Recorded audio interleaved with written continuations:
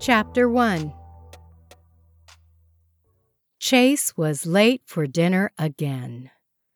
Marianne sat alone at their artfully set dining room table. The cheerful arrangement of white tulips at its center did nothing to lift her spirits, nor did the delicious aroma of prime rib wafting in from her designer kitchen. She had turned the oven off 20 minutes ago, hoping that the special meal would stay warm and not dry out, while she waited for her workaholic husband to get home for dinner. She picked up her cell phone. "Where are you?" she texted.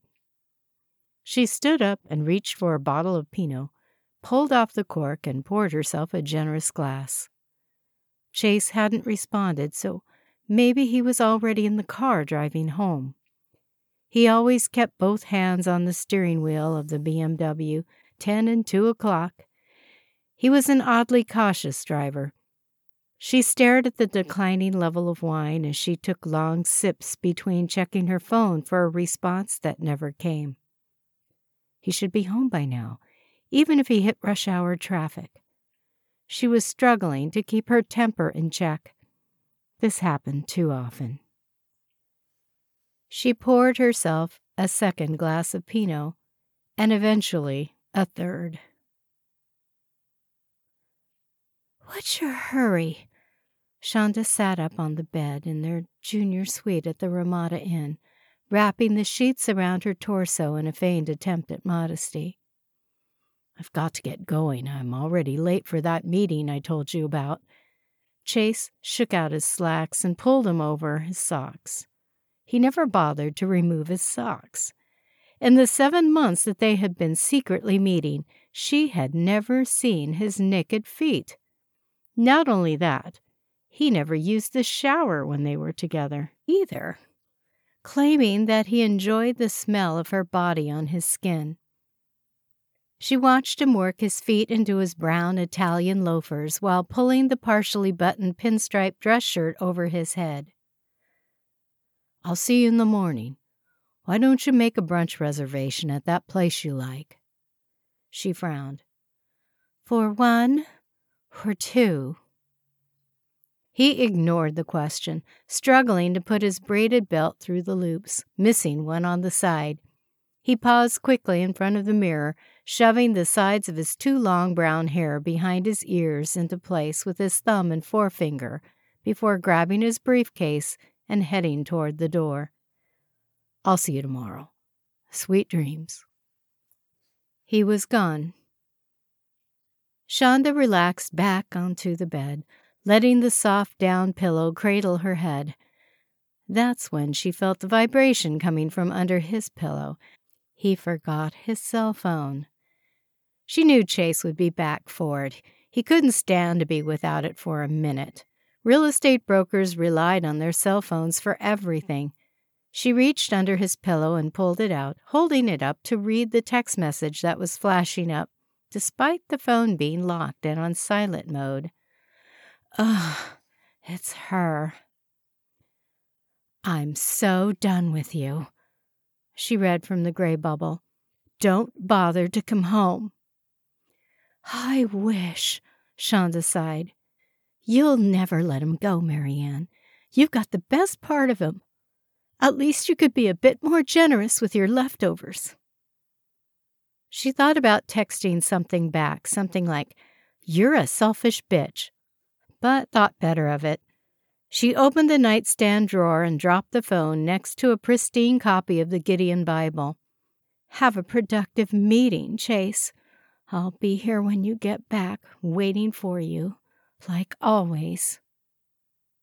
She crawled out of bed and surveyed her naked body in the dresser mirror as she walked over to retrieve the TV remote control from where the maids left it under the screen. Despite being a few years over the ideal age for a mistress, she was in great shape, no doubt about that. She walked back to the bed, covered herself up to her chin with the comforter, and flipped through the TV channels for a diversion. It was the dinner hour, so there wasn't much on except old Gunsmoke reruns and game shows. She didn't want to invest in a pay-per-view selection, so she settled on American Ninja Warriors, a show that pitted athletes and personal trainers against impossible physical obstacles.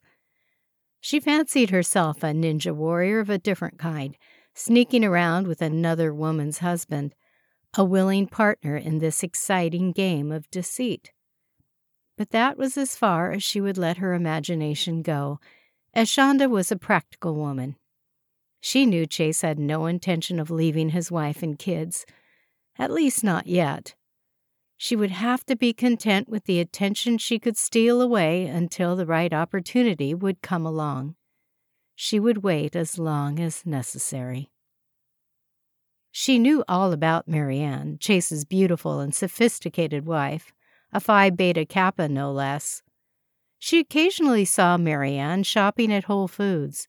She could tell Chase's wife was a good cook by the gourmet ingredients that filled her shopping cart. Marianne was a tall, lean blonde, able to wear her Lululemon athleisure ensembles with the confidence of someone who worked out regularly and kept her BMI below 10%. Sometimes those adorable twins would be with her, playfully begging for treats and chasing each other down the aisles. They were blonde like their mother, but had Chase's crystal blue eyes. Shonda mused what it would be like to live Marianne's privileged life, married to a handsome, successful businessman, living in that huge house in the Tony suburb of Sacramento, dropping her children off at the club for their weekly tennis lessons. Their lives couldn't be more different. Shonda's meth-addicted single mother was murdered by her live-in boyfriend when Shonda was only 4 years old. Her grandparents took her in and did their best as surrogate parents, but Shonda had already developed the stubborn independence of a neglected child who had long before learned not to rely on anyone for guidance or protection.